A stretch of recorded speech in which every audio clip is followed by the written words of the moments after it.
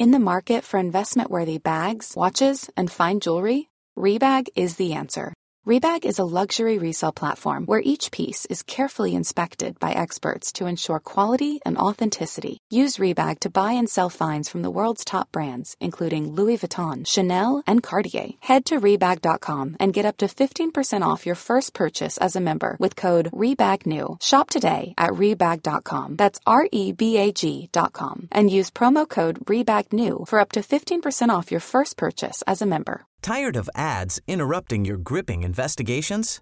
Good news. Ad-free listening is available on Amazon Music for all the music plus top podcasts included with your Prime membership. Ads shouldn't be the scariest thing about true crime. Start listening by downloading the Amazon Music app for free or go to amazon.com/truecrime ad-free. That's amazon.com/truecrime ad-free to catch up on the latest episodes without the ads. Millions of people have lost weight with personalized plans from Noom. Like Evan, who can't stand salads and still lost 50 pounds. Salads generally for most people are the easy button, right?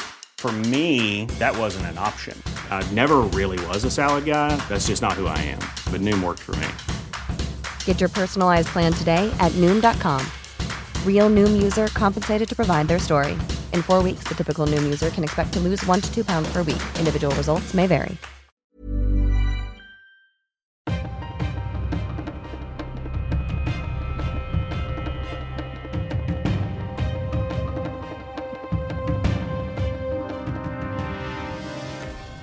Då ska ni vara varmt välkomna till ännu ett nytt avsnitt av dagens Juridikpodden. Det första avsnittet efter påsk och kanske ser vi nu början på våren här.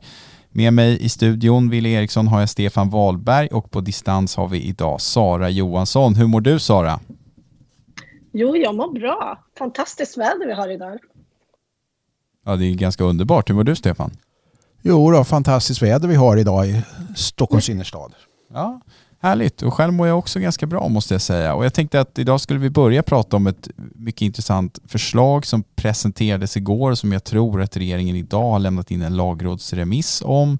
Och det handlar om att man vill att förhör som hålls tidigt i en polisutredning ska kunna användas som bevisning i domstol. Man vill alltså rucka på den gamla klassiska omedelbarhetsprincipen. Vad ska vi säga om det här, Stefan? Att hökarna nu surfar på den trend av hårdare tag som man generellt sett vill införa i Sverige och därmed på ett eller annat sätt förenkla saker och ting till framförallt statens, åklagarens, polisens fromma. Det är vad jag tycker. Sen är det en principiellt intressant fråga och den kan vi ju ägna viss diskussion här i programmet. Sara, vi hade ju en debatt här för ett tag sedan med en åklagare, Paulina Brandberg, en advokat, Martin Persson, som var ganska indignerad för att säga om just den här saken där de tyckte väldigt olika. Vad tycker du om det här lagförslaget? Ja, men jag tycker nog lite både och. Jag tycker förslaget är bra när man tittar på vittnesförhör. Ur den synvinkeln att minnet kan svika om man som vittne ska minnas någonting som har skett för 1 år sedan. Medan som man tar ett förhör som har gjorts samma dag eller någon dag efter händelsen, så måste ju det ge en mer korrekt bild av själva händelsen. Men sen när det gäller de tilltalade så kan jag känna att den tilltalade hamnar ju liksom i ett tydligt informationsunderskott i jämförelse med eller i förhållande till åklagaren när man ska använda de här första förhören då. Och att de tilltalade sitter i en annan position redan där jämfört med under huvudförhandlingen. Och åklagaren och polisen har ju även de är i en annan position under förundersökningen där de letar en gärningsman. Och under förhören i domstolarna så ska de ju mer liksom övertyga rätten om att det här är den rätta gärningsmannen. Så där är ju inte riktigt, där kan jag ju tycka att det blir lite skevt med det förslaget när det gäller den tilltalade. Men just när det gäller vittnesförhör så känner jag att det kan vara bra. Ja, låter ju ganska vettigt, Sara. Jag håller med dig om de här vittnena är inte alls lika, man ska säga, mån om. Eller rättare sagt, de har inte samma skyddsvärda position som en misstänkt har, som är just misstänkt. Och för att kunna föra en sån här diskussion så måste man backa tillbaka till vad orsaken till exempel omedelbarhetsprincipen är, nämligen att det är om muntlighetsprincipen som bygger på att det är det som sägs i rättegången som gäller. Och bakgrunden till det är ju helt enkelt så att förhandling vid domstol ska vara offentlig, som det står i svensk grundlag, och det gäller i alla anständiga demokratier. Va? Och syftet med det är att alla och envar ska ha rätt att kunna gå och se att men det här erkännandet har inte tvingats fram under pistolhot i någon obskyr poliskällare. Det här berättelsen berättas fritt och inför öppen ridå för en domstol. Och om man då börjar tumma på den regeln så kanske vän av ordning ställer sig frågan, eller till och med kommer med påståendet att men sånt förekommer ju inte i svenska poliskällare. Nej, det är klart att det inte gör.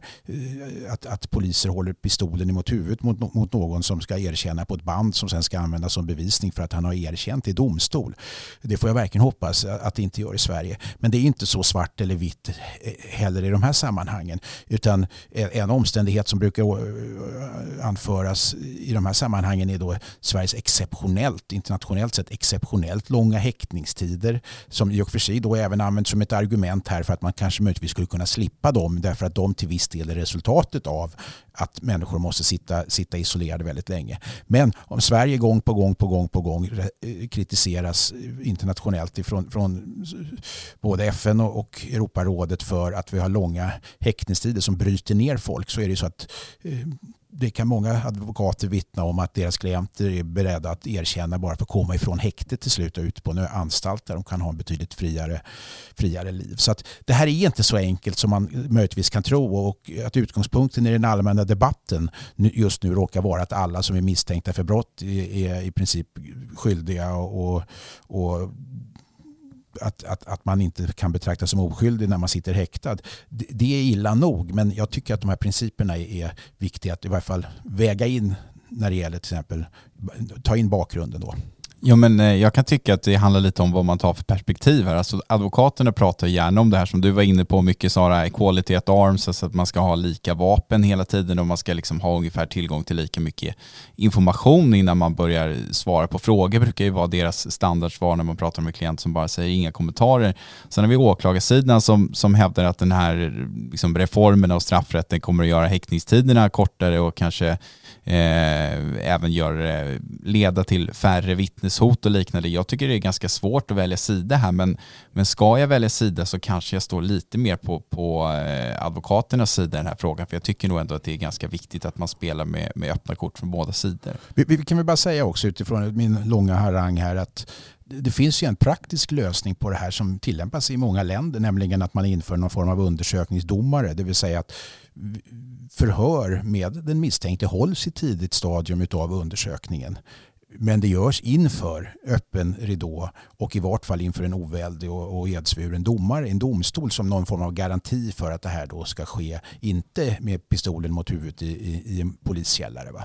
Och det är ett sätt som man skulle kunna lösa det på ett sätt, enligt min uppfattning, mer godtagbart sätt på. Absolut. Nu är det ju dock krav på att de här förhören ska ju filmas och spelas in och sen spelas upp under rättegången, så att förhoppningsvis så ska man inte kunna göra det med en pistol tryckt mot huvudet i en bunker på Kronobergsgatan. Men en pistol i andra änden rummet bakom kameran.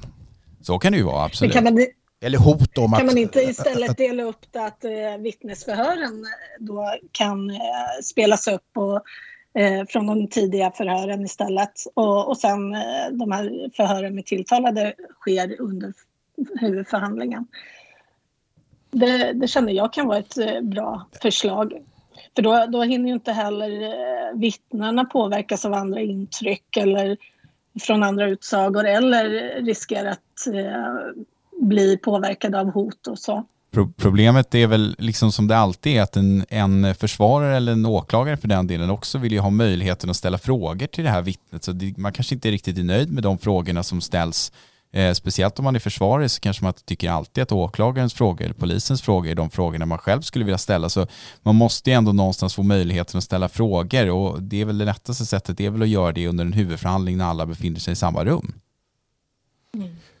Ja, det är så det är tänkt från början, och sen har vi fått så ohyggligt komplicerade förundersökningar och långdragna och på alla sätt och vis med långa väntetider som oftast inte den tilltalade på något sätt kan klandras för. Tilltalade har ju för övrigt inte någon skyldighet att ens medverka. Tvärtom, det är en mänsklig rättighet att inte behöva medverka till sin egen lagföring. Så att ansvaret för det här ligger på staten, och då är det väldigt lätt för staten att komma med förslag på ny lagstiftning som ska underlätta det ännu mer, och så kallar man det för en flexibel och effektiv handläggning som statsrådet gjorde i samband med sin lilla pressträff när han presenterade det här lagförslaget. Ja, det tror fasiken att det blir en mer flexibel och effektiv handläggning. Jag kan hitta på massor av metoder som skulle kunna användas under en förundersökning för att den skulle bli både mer flexibel och effektiv. Men jag är inte säker på att alla skulle vilja införa den, inte ens den mest hårdföra, så att säga,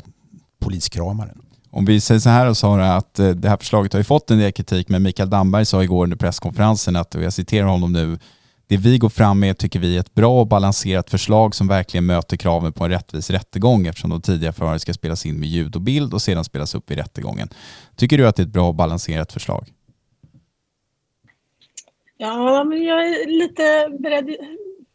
Du sa ju någonting där som jag inte riktigt har tänkt på, och det är ju såklart att försvaret ska ju kunna ställa motfrågor, och även om det är vittnesförhör som man använder ljudupptagning och filmupptagning från tidiga förhör, så vill ju även försvaret ställa sina motfrågor, och de frågorna är ju svåra att ställa när man inte har tagit del av den hela förundersökningen.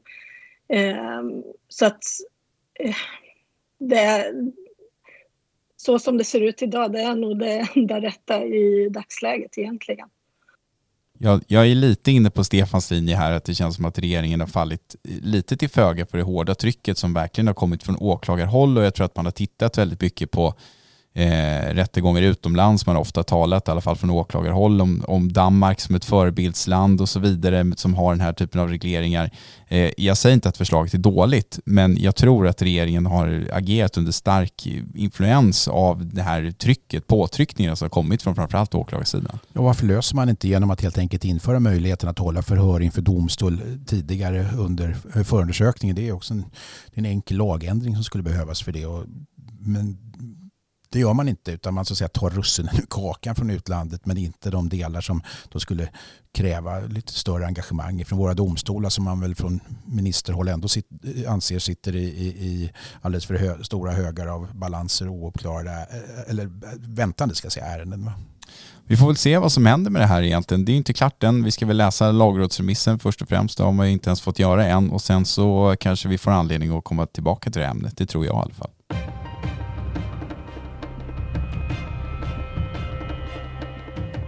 Nu ska vi gå in på någonting som berör oss alla, och det är två saker. Det handlar om försäkringar och det handlar om coronapandemin. Det är nämligen så att en mycket känd nattklubb i Stockholm, Sturecompagniet, har förlorat en väldigt uppmärksammad försäkringstvist mot ett norskt försäkringsbolag som heter Gjensidige, och tvingas istället betala miljonbelopp i rättegångskostnader. Och det här är lite av ditt case, Sara. Du har följt det här från början till start. Vi har varit nyhetsledande på det här caset på Dagens Juridik. Kan inte du bara ta oss igenom vad det är som har hänt?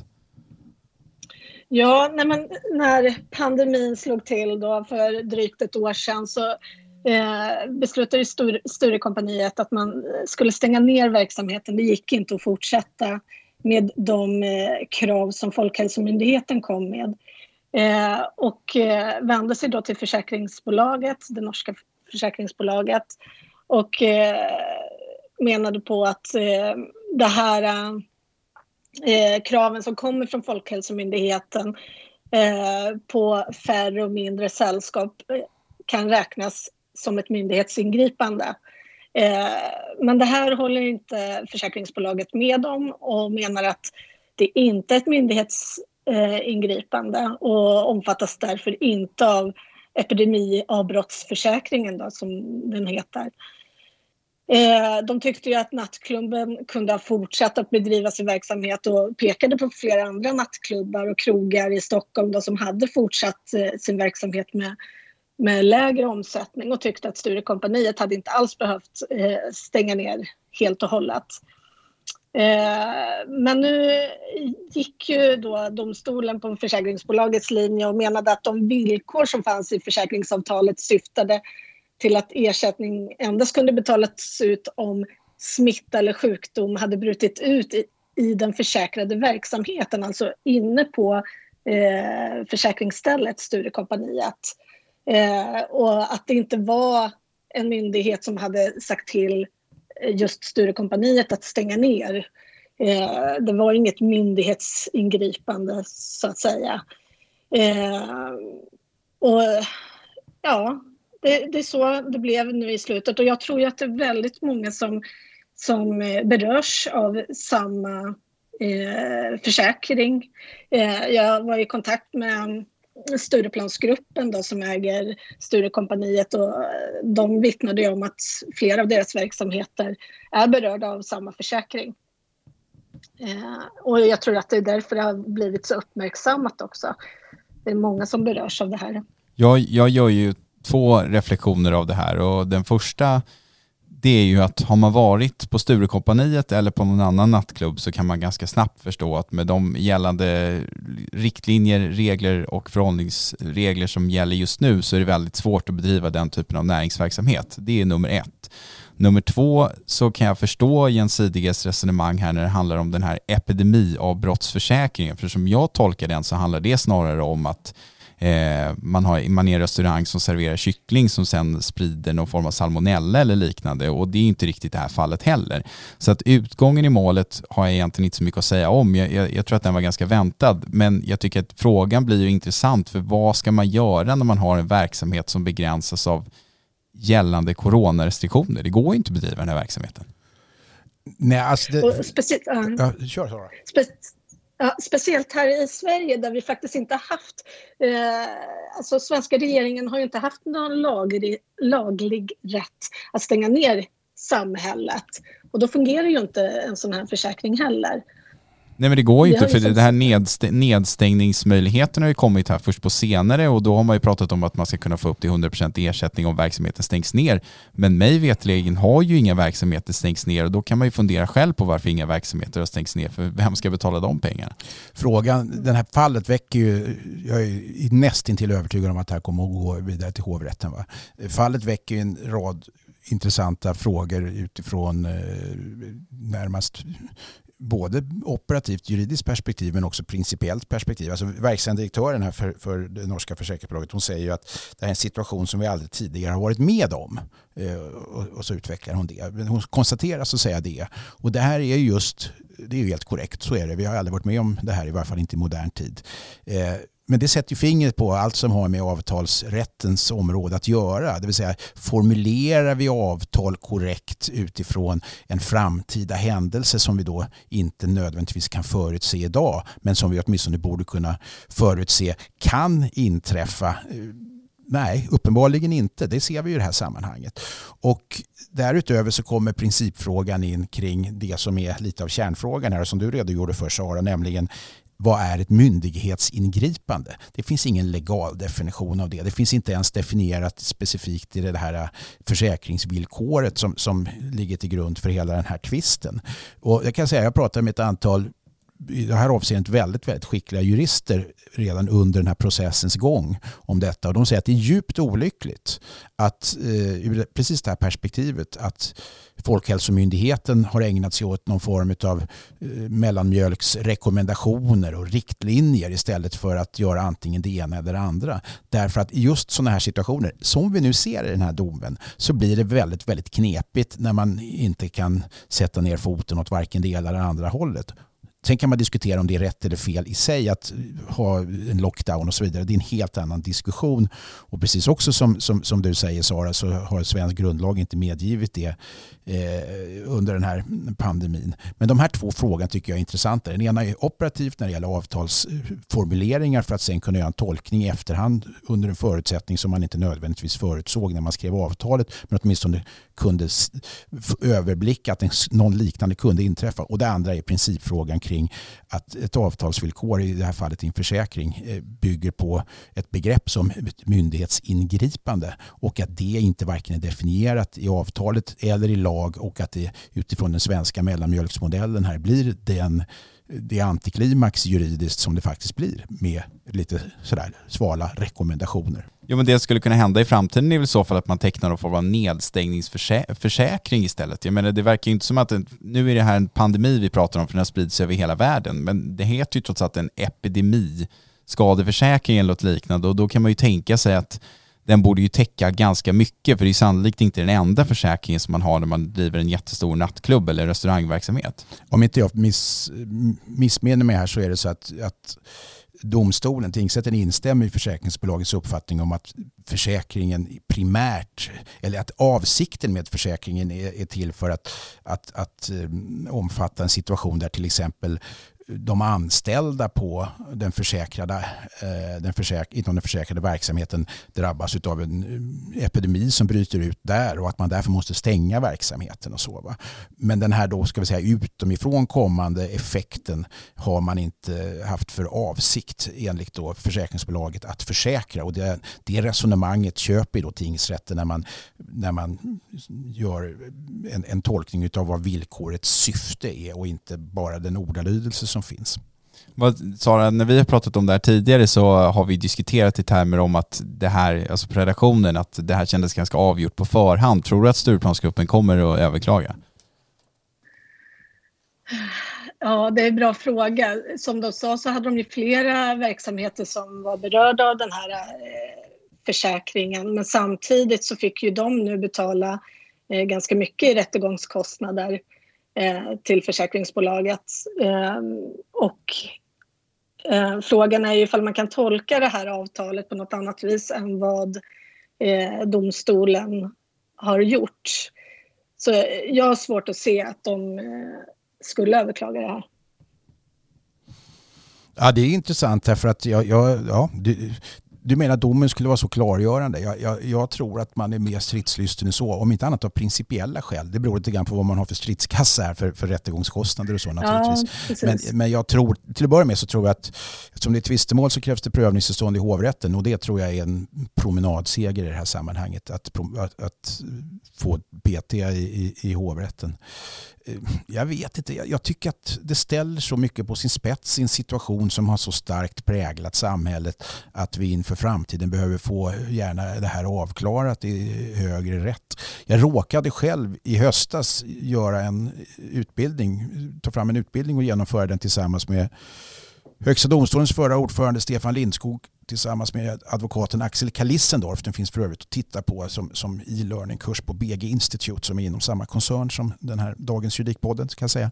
Men där diskuterade vi de här frågorna om så kallade framtida pandemiklausuler inom då kommersiella avtal, och väldigt, väldigt mycket av de här frågorna som väcks här i det här ärendet var sådana frågor som vi diskuterade, och inte minst om vikten av att i framtiden kunna se sånt som vi inte riktigt kan förstå här och nu konkret, men att det ändå kan inträffa sånt. Så att man så att säga tar fram en avtalsmall som man använder i sina kommersiella avtal för framtiden. Och därför så tror jag att det här är väldigt viktiga frågor. Dessutom är det ekonomiskt enorma belopp som står på spel. Kanske inte just för Stureplansgruppen, även om det är stora pengar naturligtvis, men totalt sett hur den här typen av villkor ska tolkas.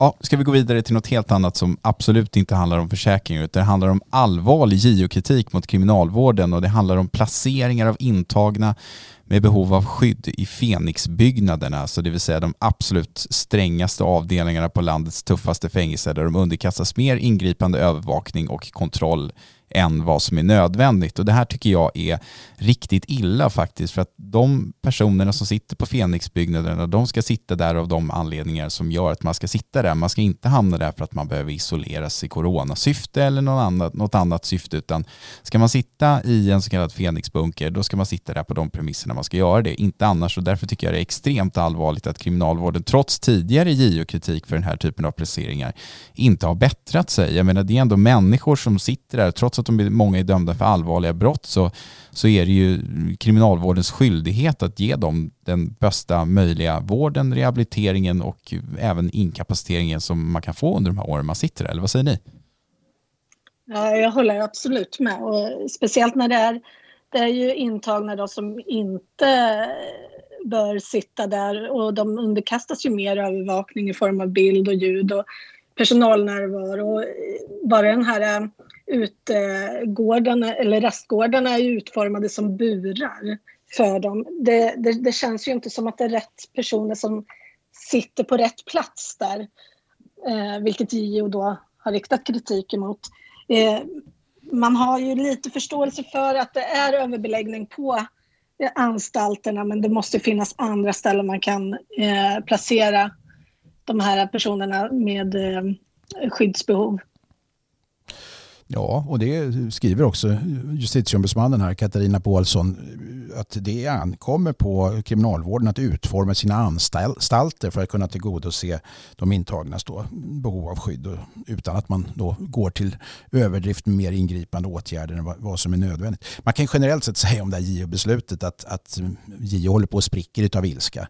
Det är rena i sådana här formella sammanhang rättsliga svordomar. Det är saker mycket anmärkningsvärda och det är synnerligen bekymmersamt och så där, skriver JO. Och detta kanske i första hand grundar sig på att det här inte är första gången, utan att JO tidigare riktat kritik mot exakt den här saken, och att det därutöver under JOs då inspektion kommer fram till att man under själva JOs handläggning fattar nya sådana här beslut om den här typen av placeringar, vilket då blir liksom synnerligen bekymmersamt som utveckling, som JO skriver. Va? Ska man prata på ren svenska, ska man säga att kriminalvården skiter uppenbarligen i vad JO säger, och JO är riksdagens ombudsmän, det vill säga lagstiftarens ombudsmän, och de ska utifrån det bevaka de här intressena, och det bryr sig uppenbarligen inte kriminalvården om, eller också förstår de inte kritiken, eller också så är de inte förmögna att göra de ändringar som enligt lag ska ske. Och JO skriver också rakt ut att det här är då inte i enlighet med fängelselagens bestämmelser, det är i strid med fängelselagens bestämmelser. Och jag skulle säga att någon borde ligga lite pyrt till här på kriminalvården. Ja, men det som också är intressant är att kriminalvården har ju platsbrist, och det skriver ju JO också, att det känner ju de mycket väl till, men det är ändå inte ett godtagbart skäl till det här. Så det liksom åligger ju bara kriminalvården att lösa det här, och jag tycker att ett problem är väl att ett JO-beslut får ju väldigt sällan konsekvenser. Det är ett beslut, man får allvarlig kritik, det är kanske någon som får lite skäll, men det betyder inte så mycket mer än så. Det är väl det som är det stora problemet här. Det blir ju inga konsekvenser av de här handlingarna från kriminalvårdens sida, eller vad säger du, Sara? Nej, men vad skulle det kunna bli för konsekvenser då? Vad kan man tänka sig att... Jag vet inte, vad blir skadeståndsskyldig gentemot den som är felaktigt placerad, eller tjänstemannaansvar? Ja, vad är det för fel på tjänstefel? Eller, jag säger inte att det är det i det här fallet, men generellt sett så är det liksom ett allmänt problem, och det ses ju som det inom den. I vissa ser det ju som en befrielse att det inte är så att JO väcker fler åtal än vad JO gör. Det brukar vara i genomsnitt något per år knappt, eller vad det är. Va? Men JO har ju möjlighet att väcka åtal, och det är en möjlighet som man använder väldigt lite, och frågar man JO:ar, vilket jag har gjort genom året, varför de inte väcker fler åtal, så är deras svar alltid att det har inte varit vår huvudman, det vill säga riksdagens intentioner. Det är bara att titta på vår budget. Vi har inte budget för att processa på det sättet. Nej, och jag skulle vilja säga så här, jag tycker att det är viktigt att vi lyfter det här, för att de här JO-besluten, det är lätt att de bara landar på JOs hemsida och skickas ut till kriminalvården, och sen så faller de i glömska. Jag menar, med tanke på det kriminalpolitiska och övriga politiska läge vi har i Sverige idag så står inte de som sitter på landets anstalter högst i kurs. Men jag tycker ändå att som Dagens Juridik kanske är det viktigt att lyfta just det här att jag menar, man sitter där, man har begått ett brott, men jag menar, någon form av värdighet måste det ändå finnas i behandlingen av de som sitter där. Nej, men det här är ju fullständigt självklart. Alltså, jag har sagt det här många gånger och säger det gärna igen. Jag är stor förespråkare för proportionerliga straff. Jag är stor förespråkare för okonventionella spaningsmetoder, buggning, hemliga tvångsmedel i största allmänhet under vissa förutsättningar, nämligen att det är tydligt reglerat vad man får göra och inte göra och att det dessutom finns tydliga och kännbara sanktioner för den som bryter mot de här reglerna, och med den avses i första hand tjänstemän som anser att det här är någon form av High Chaparral och vapenarsenal som de kan ha fri tillgång till eftersom ingenting uppenbarligen händer när JO, när Säkerhets- och integritetsskyddsnämnden, när JK, när andra tillsynsmyndigheter kommer med kritik gång på gång mot samma myndigheter, samma enheter, samma sektioner och ibland till och med samma tjänstemän utan att det så att säga händer något mer än att kritiken blir allvarligare och allvarligare och till slut synnerligen anmärkningsvärd. Va? Och det där blir liksom ett löjets skimmer som dras närmast över systemet till slut. Ja, jag tycker det var en ganska bra avslutning, Stefan. Jag tycker att vi kan stoppa podden där för idag. Jag skulle vilja tacka Sara så mycket för att du har varit med. Det var viktigt att du var med eftersom du var lite av experten här i Gjensidige-frågan. Kommer du följa hovrättsmålet om det blir något? Om det blir något, absolut. Gjensidige, det är norska, det betyder säkert ömsesidig eller något. Gjensidige? Gjensidige, nu får jag väl stryk här, men det brukar heta så i Sverige heter de ju ömsesidiga och sådär, de här bolagen, det är en speciell form av försäkring. Ja, tack du Stefan. Ja, Hörrni, tack alla ni som har lyssnat. Ha en trevlig helg så hörs vi nästa vecka. Akkurat.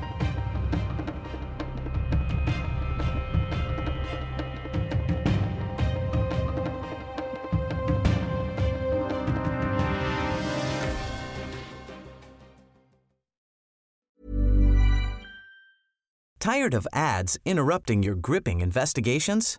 Good news. Ad-free listening is available on Amazon Music for all the music plus top podcasts included with your Prime membership. Ads shouldn't be the scariest thing about true crime. Start listening by downloading the Amazon Music app for free or go to amazon.com/truecrime ad-free. That's amazon.com/truecrime ad-free to catch up on the latest episodes without the ads.